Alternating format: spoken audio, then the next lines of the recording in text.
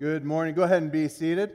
My name is Dan Kraus. I'm the lead pastor here at Berean Church. Welcome to all of you in the building, and welcome to all of you online. You can wave. I'm looking right at you. You can wave. Okay. I don't know if you waved or not, actually. But welcome anyways. It's good to be here with all of you. We are, as Lantrell had brought up, we are in a new series starting today, Forward, Taking Ground. And I want to take just a couple of minutes and explain what this series is kind of leading to, what we're talking about here. And what do we mean by taking ground and moving forward?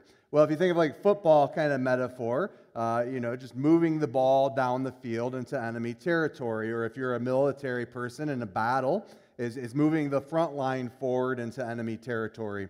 And that's what we mean. We're hoping that the Lord is going to use this as a catalyst to move us as Berean Baptist Church forward as we take ground from our enemy. Friends, we live in the middle of neighborhoods, right? There are neighborhoods all around us, and filled with these neighborhoods are people that desperately need to hear the gospel of Jesus Christ. They need to hear it, they need to see it, they need to witness it, they need to feel it, they need to see it from us, right? That's why God's got us right here on Middle Belleville Road for a reason, and I believe that reason is to reach those people who are around us, and we want to go forward and take ground from the enemy there. As we talk about this, going forward, I think it'd be helpful to talk a little bit about where we're at and kind of how we're going to be heading forward. So I got here just a little bit over a year ago and prayed about, Lord, where do we need to make changes? How would you have me to lead over the next 1, 2, and 5 years? And I have some goals that I'd like to kind of share with you today and give you a little bit of an update. First of all, the first year, I really wanted to focus in on staffing. To make sure, we have the right team in place to move forward, that everybody's on board and everybody's wanting to work together. And we've made a couple of additions. We had a couple of people join us this last year. Lantrell and Pastor Isaiah and Alex Rivas have all joined us in this last year and are joining us. And I got to tell you, God is really doing something and kind of molding this staff together. Pastor Jim Berry, is he in here? That's 2 services in a row, Pastor Jim. That's going to come up in your next review. Somebody tell him I said that, please. Actually, nobody tell him I said that. We'll see if he watches online later on. So anyways, Pastor Jim Berry, he's been on staff here in some way, shape, or form since 1985. That year, I was 8 years old. Sorry, Jim. But Jim got up in a staff meeting not long ago and made the comment that in all of his time here on staff, and that's a lot of time, he has never seen the staff as united as it is right now. And God is just doing a work in the staff, and I'll tell you, it's super exciting to be a part of. The next kind of a goal or what I wanted to focus in on was structure and systems. To make sure that we have the ability to do what God wants us to do, that we are organizationally sound, and that we have the right systems and structures in place. And that includes things like the facility. As a facility, what it needs to be in order for us to move forward in our community.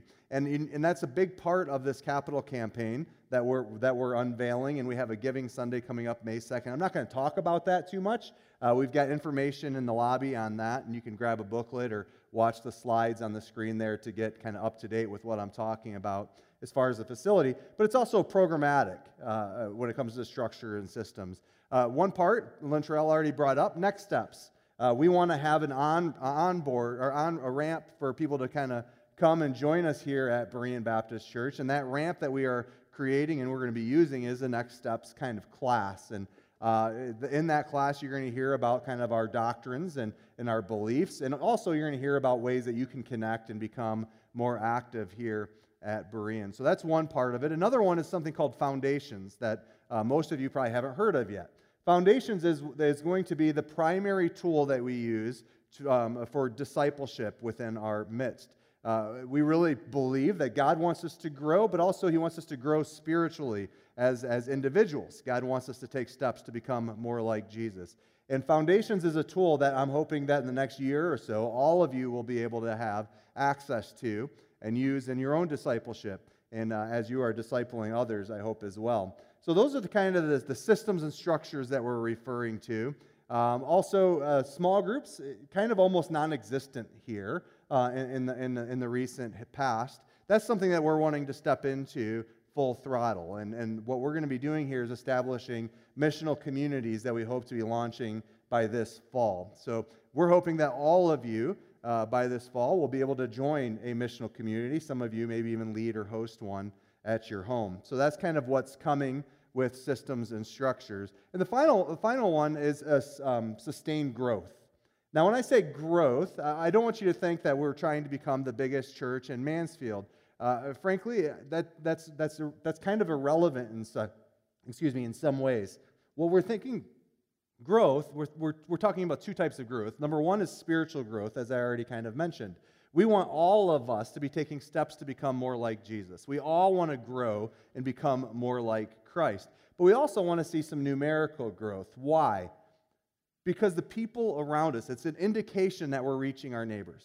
Now, what we don't want to do is grow as a body by people leaving their church that's preaching the gospel and having them to come here at Berean. That's kind of reshuffling the deck, and it really isn't super helpful. Listen, if you're here as a guest with somebody today or you're watching online and you are part of a Bible-preaching church, stay there.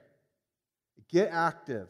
Help them grow and take ground into the enemy territory. But if you are new to the area, or maybe you're exploring your faith and you don't have a church yet, I'd encourage you to consider staying here with us and I go on what I think is going to be an adventure of a lifetime over these next few years. So again, that's the sustained growth part of things.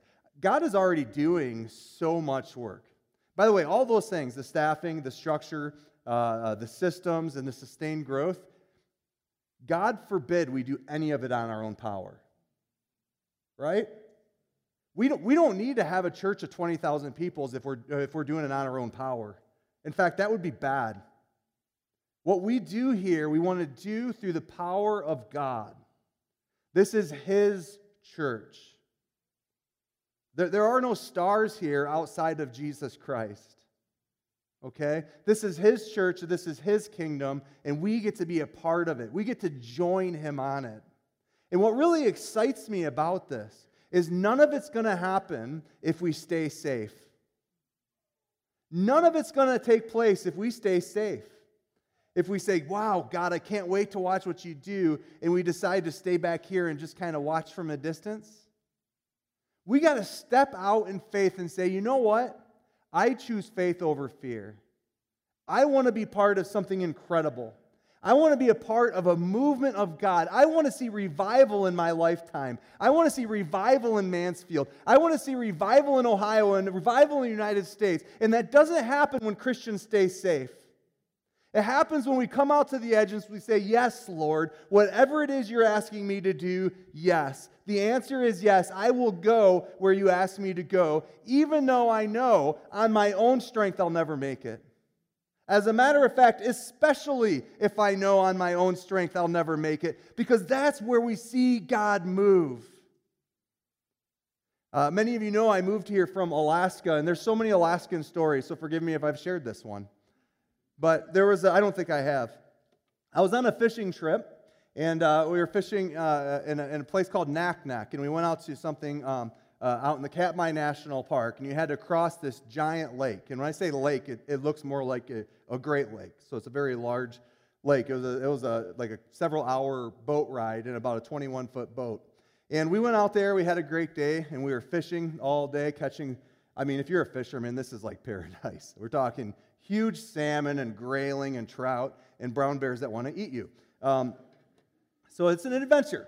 Well, I thought that adventure was over. We climbed back in the boat to go back to our camp where we were staying for the night. And just as we kind of got out into the open water of the lake, the storm blew in. Now, when I say a storm blew in, I mean in this lake, the swells were probably 8 to 10 feet. So in a lake. And we're in a 21-foot boat with like 10 guys in it. And it wasn't a good situation. And in about hour 3 of the storm, I started to get pretty nervous. As I was looking at the distant shore, and I was looking at the rivets starting to move a little bit in the boat, I realized the water's too cold, none of us would ever make it to the shore. There'd be zero chance. And I looked around and I find the little, the life preservers. And I got to tell you, I was pretty grateful for those life preservers right then in that moment. That might have literally going to be the thing that was going to save our lives. It's not until we get into the super rocky seas of life that we realize just how dependent and how much we need Jesus Christ. Friends, it is good for us to be in the storm. Did you know that? It is good for us to be in the storm and in the rocking of the waves, just so long as we are there because we are being obedient to Christ. But how often do we say, nope, the waves are getting high, get to the shore now? How often do we do that? When we feel like God's calling us to do something and we say, the waves, they're getting too tall for this boat that I'm in. Get me to the shore.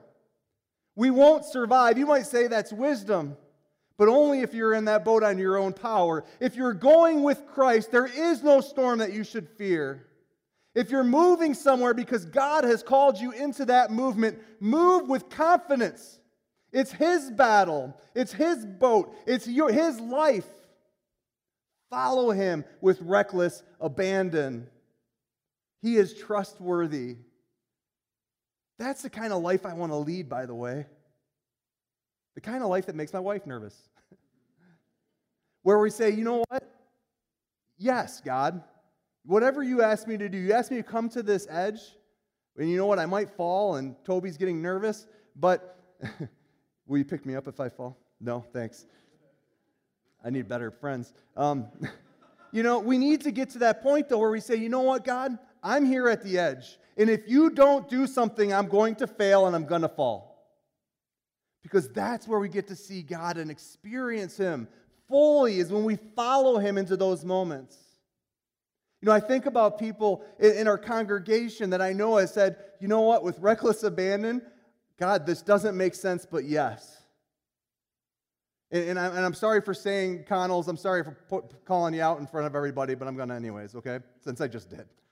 I think about you guys who, you good jobs, good stable, where you're at in a foundation, but you feel like God's calling you into something different, something scary, something that you don't know of, and you say, God, we don't get it, but yes.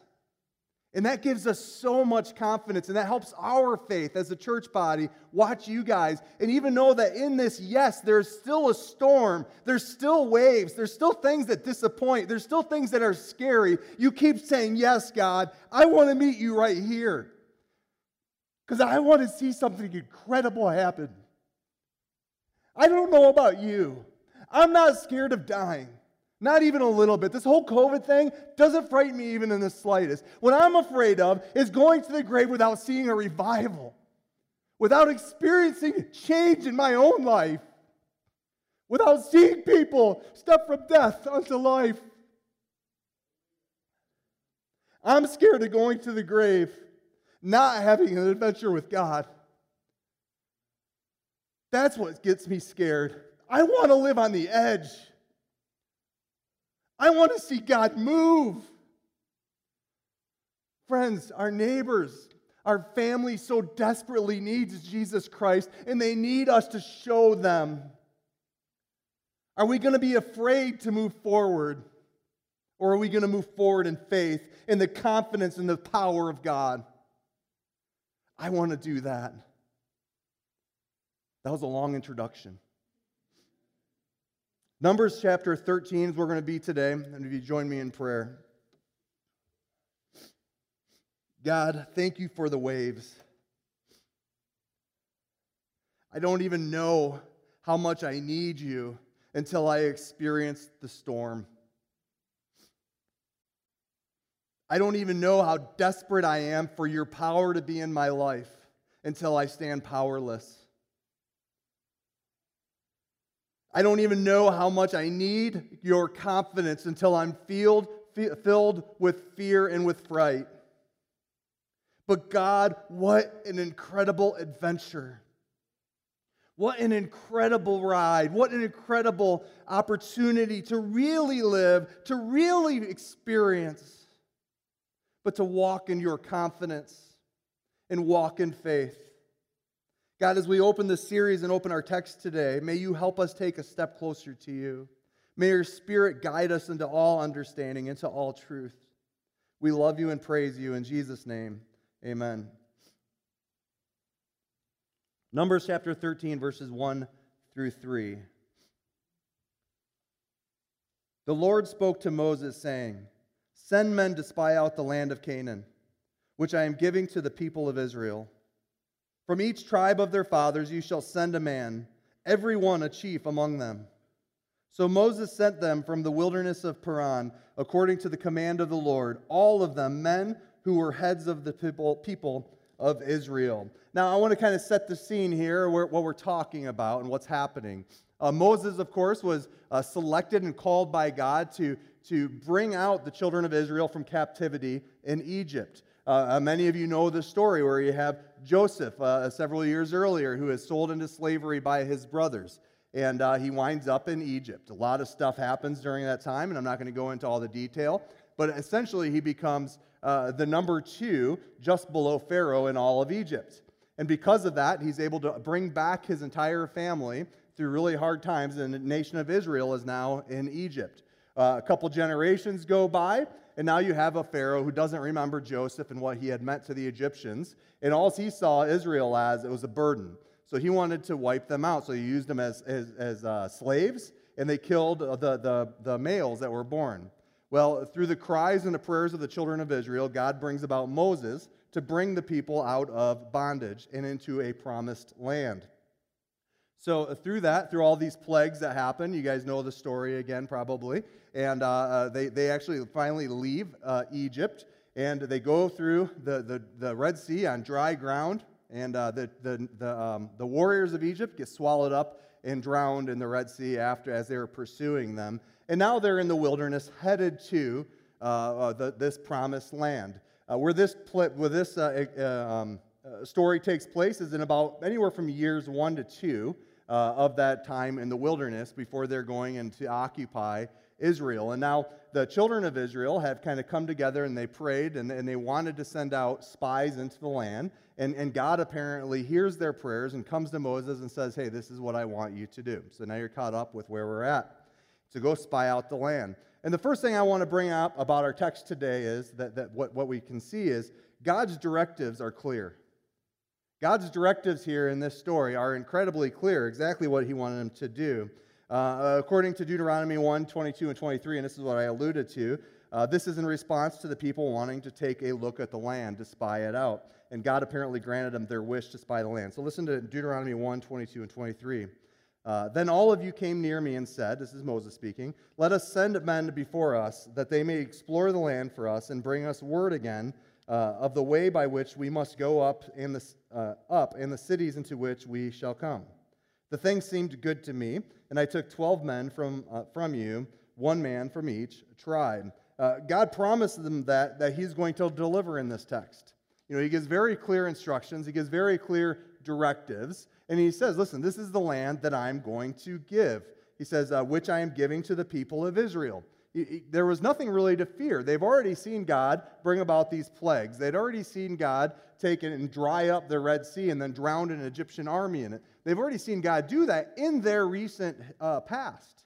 Like, this wasn't like generations ago. They all saw it with their own eyes. And now God says, this is the land that I'm going to give you. Here are my directives to go and to do what I say. And Moses obediently does as he's told.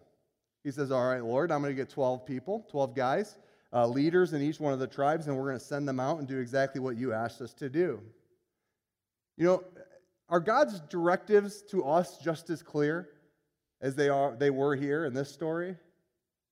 Do you ever find yourself saying, man, I wish I knew what God wanted me to do? Here's the thing. God's directives in general are just as clear for us in the church today. We know some of the things that God has directed us to do. We can be confident in some of the things that God has directed us to do. The Bible is clear about it. Some of these things come up from our purpose statement, which ultimately comes from the Scripture, but we know that God wants us to enjoy Him together. He wants us to come and to fellowship and to praise Him and to worship Him and bring glory to Him together. We know that this is a clear directive from God, right? We know that He wants us to grow in our own walk, in our own grace and truth. He wants us to grow. This is clear. This is clear throughout Scriptures that God wants us to do that. We know that He wants us to reach out and share the gospel with our surrounding neighborhood and the world beyond. Nobody really argues against those things. We know that these are directives from God for the church today. As a pastor, I know that it's very clear that God wants me to preach a sound doctrine and not come up here and just say whatever it is I want to say. He wants me to preach His word, and He wants me to do so with sound doctrine. This is a clear directive from God. What isn't as clear sometimes is the method by which we do these things, right? But why is it that we get so hung up as a church so frequently on methods that we fail to follow the clear directives? Do you know we do that as a church, like capital C? The worldwide church? How often does this happen? Where we get so caught up on, that's not how we should do it. Listen, let's just move forward. And if our method that we're using doesn't work, let's change our method. We have a clear directive from God. We know what He's called us to do. We don't have to sit on our hands and guess what's going to happen. We need to step out on faith and say, you know what, we're going to try this new thing. We're going to try this method. We're going to make this change. But whatever it is that we're going to do it moving forward. Why? Because God told us to. We can't keep getting so caught up on methods that we end up not taking and doing what we've been directed to do as followers of Jesus Christ. But as we go, as we do these things, we need to remember this, and we see this in our text, that God is in the details.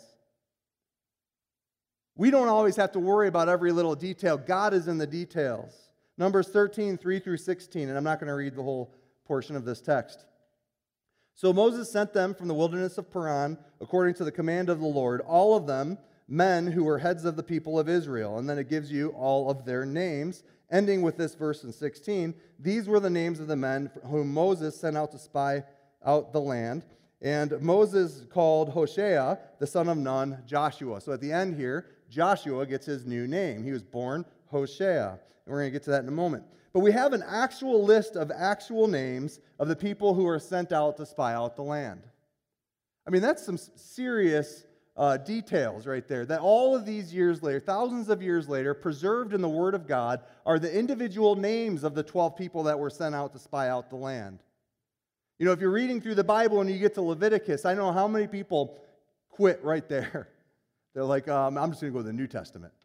You know, all these genealogies and stuff. Listen, it's incredible that all of these individual names have been preserved. God is in the details. He's in the details. As I mentioned, Moses changed the name, I would say God, through Moses, changed the name of Hoshea to Joshua. And this is an interesting detail as well. The name Hoshea means desire for salvation. Desire for salvation. And if you think about his life and being born into captivity, desire for salvation would be a good name. And then isn't it interesting that his name gets changed to Joshua, which means the Lord is salvation. They have found their salvation in the Lord. Even God is in the details, even in a name, God reveals something to those who would listen. And then he gives specific instructions to these guys to send out the 12 people. He says, a leader from each tribe to have them spy out the land for 40 days. Now, we know as a church that God has a general revealed will for us to share His life with our community, right? Again, there's really nobody, whether you're Calvinist or Arminian or whatever, somewhere in between, there's really no argument from somebody who really studies Scriptures that we shouldn't be sharing our faith with others.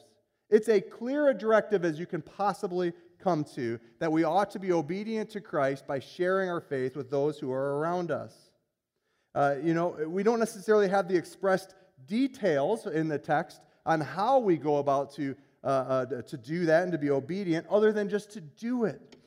We know that we need to be praying. We know that we need to be learning, and we need to be acting and moving forward to the best of our abilities. We know that. But as we go, we need to trust that God is in the details. But we also need to know that we aren't on our own. Man, sometimes it feels like we are, doesn't it?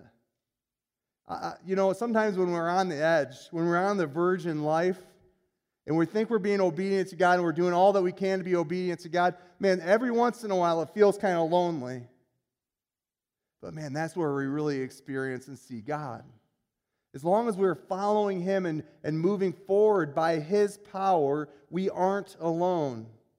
And what we'll see here is what the children of Israel, I believe, saw, and that's God's incredible provision. God's incredible provision.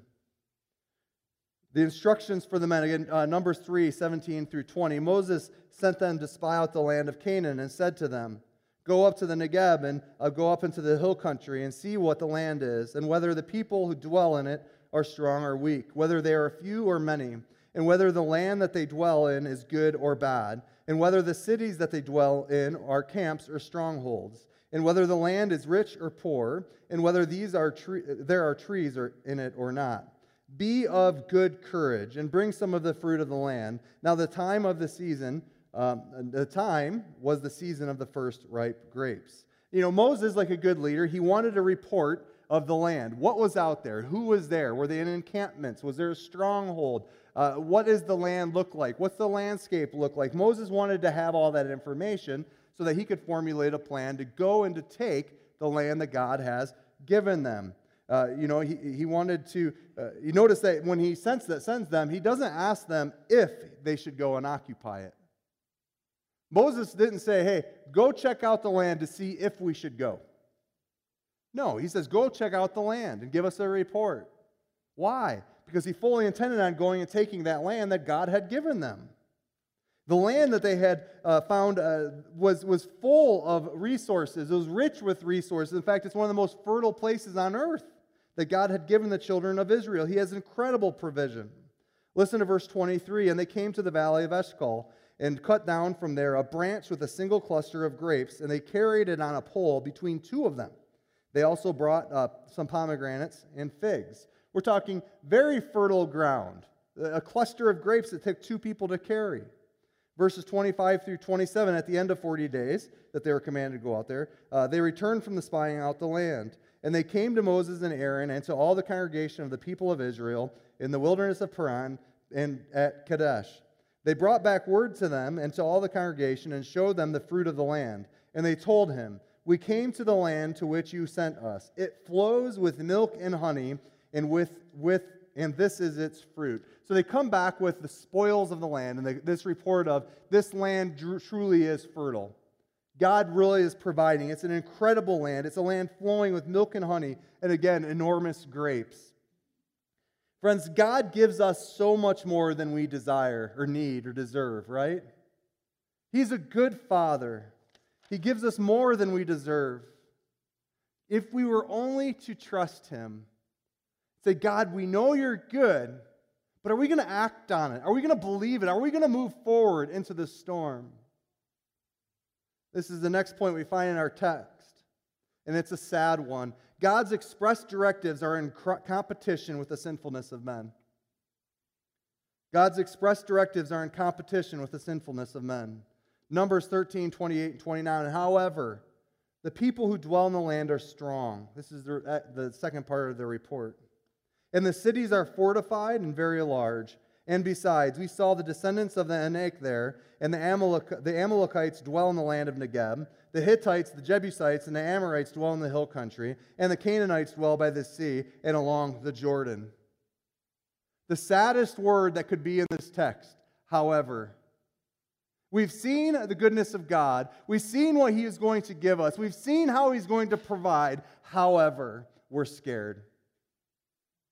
Because we've also seen the storm. We saw the enemy. We saw the challenge, and it was too big. We're scared. We can't move forward. One of the saddest words in Scriptures is "however." God gave clear directives. His provision was incredible, beyond comprehension. However. And because of this, however, these children weren't going to take hold of this ground, this promised land, the one that God was going to do the work to give to them. We find out in the next chapter, in chapter 14, verses 30 through 33, it says this: "Not one shall come into the land where I swore that I would make you dwell, except Caleb the son of Jephunneh and Joshua the son of Nun. They were the 2 out of the 12 that said, let's go, let's take it. But your little ones who you said would become a prey, I will bring in, and they shall know the land that you have rejected. But as for you, your dead bodies shall fall in the wilderness, and your children shall be shepherds in the wilderness 40 years, and shall suffer for you, for your faithlessness, until the last of your dead bodies lies in the wilderness. They missed out on so much because they were locked in their fear and didn't move out in faith. Because God has done so much in their lifetime, but they let fear destroy what God was going to give them. They missed out on it because of fear. They were driven by fear instead of faith. The thing about fear is, fear tends to be hyperbolic too, doesn't it? You go to the worst possible scenario with fear. Listen to verses 31 through 33. Then the men who had gone up with him said, we are not able to go up against the people, for they are stronger than we are. So they brought to the people of Israel a bad report of the land that they had spied out, saying, the land through which we have gone to spy it out is a land that devours its inhabitants. And all the people that we saw in it were of great height. There's tall people, we can't take it.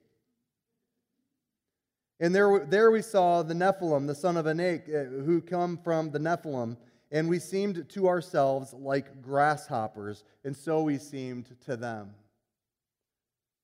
They say, we can never take this land. We're nothing but grasshoppers. They're going to stomp us out and kill us.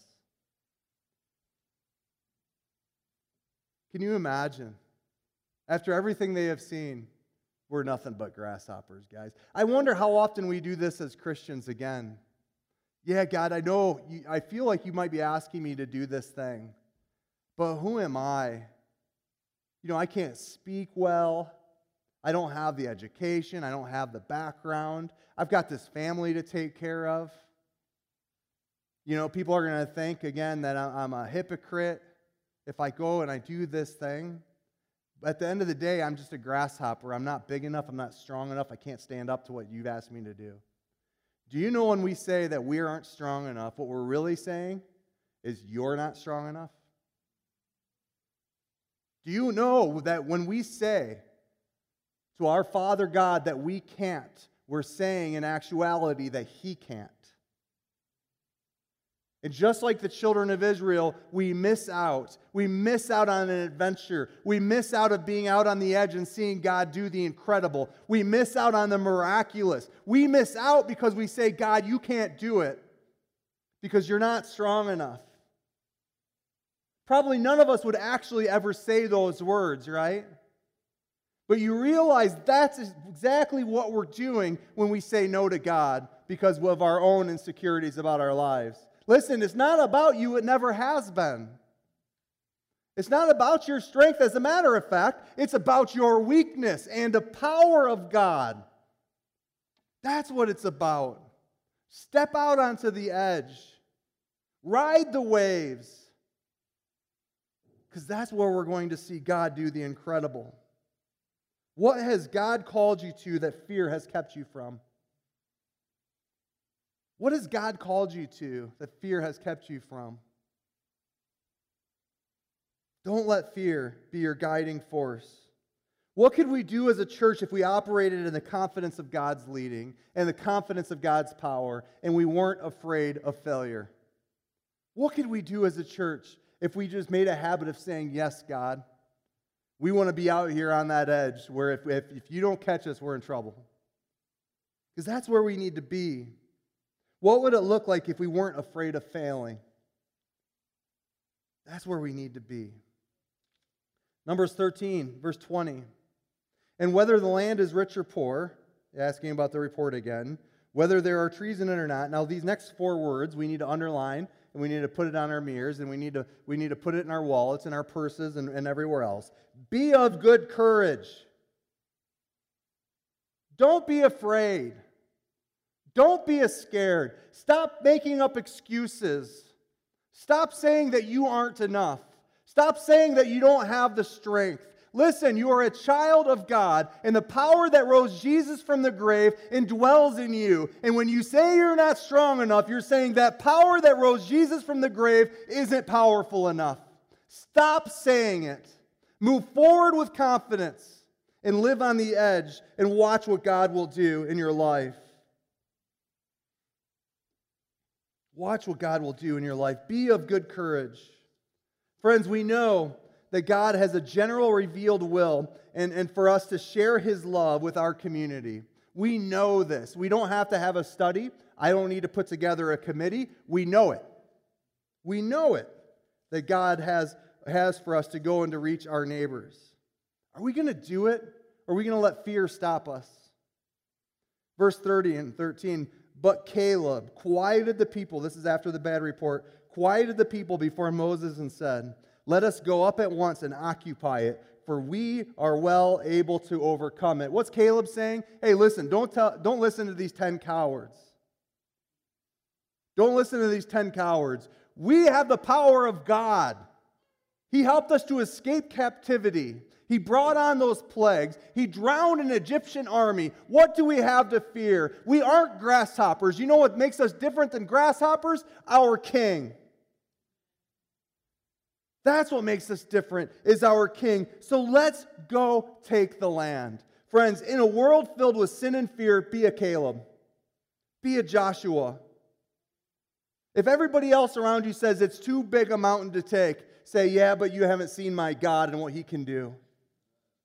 Let's go.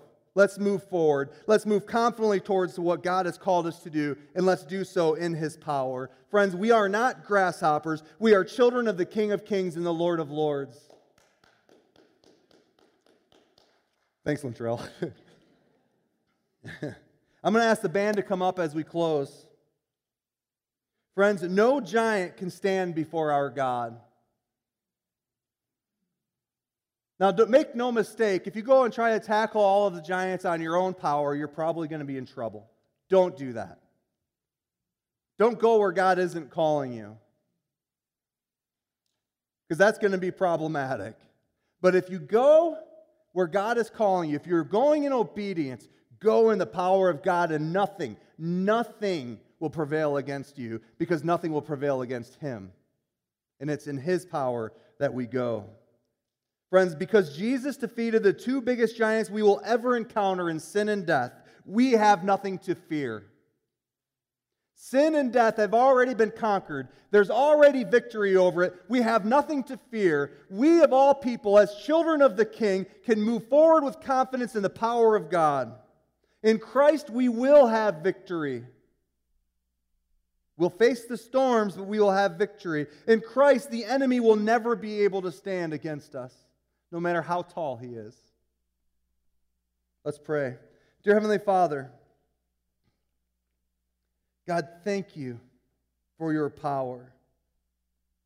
God, I so desperately want to be on an adventure of a lifetime with your children as we stand and we walk in your power that's been given to us through the shed blood of Jesus Christ. God, help us to see revival in our own hearts, and help us to use those new hearts, God, and bring revival in our community. God, don't let us be a church on the sidelines, afraid to move. Let us be a church of action. Let us be a church of courage. Let us be a church that is confident in your power and in your calling. God, we love you. In Jesus' name, amen.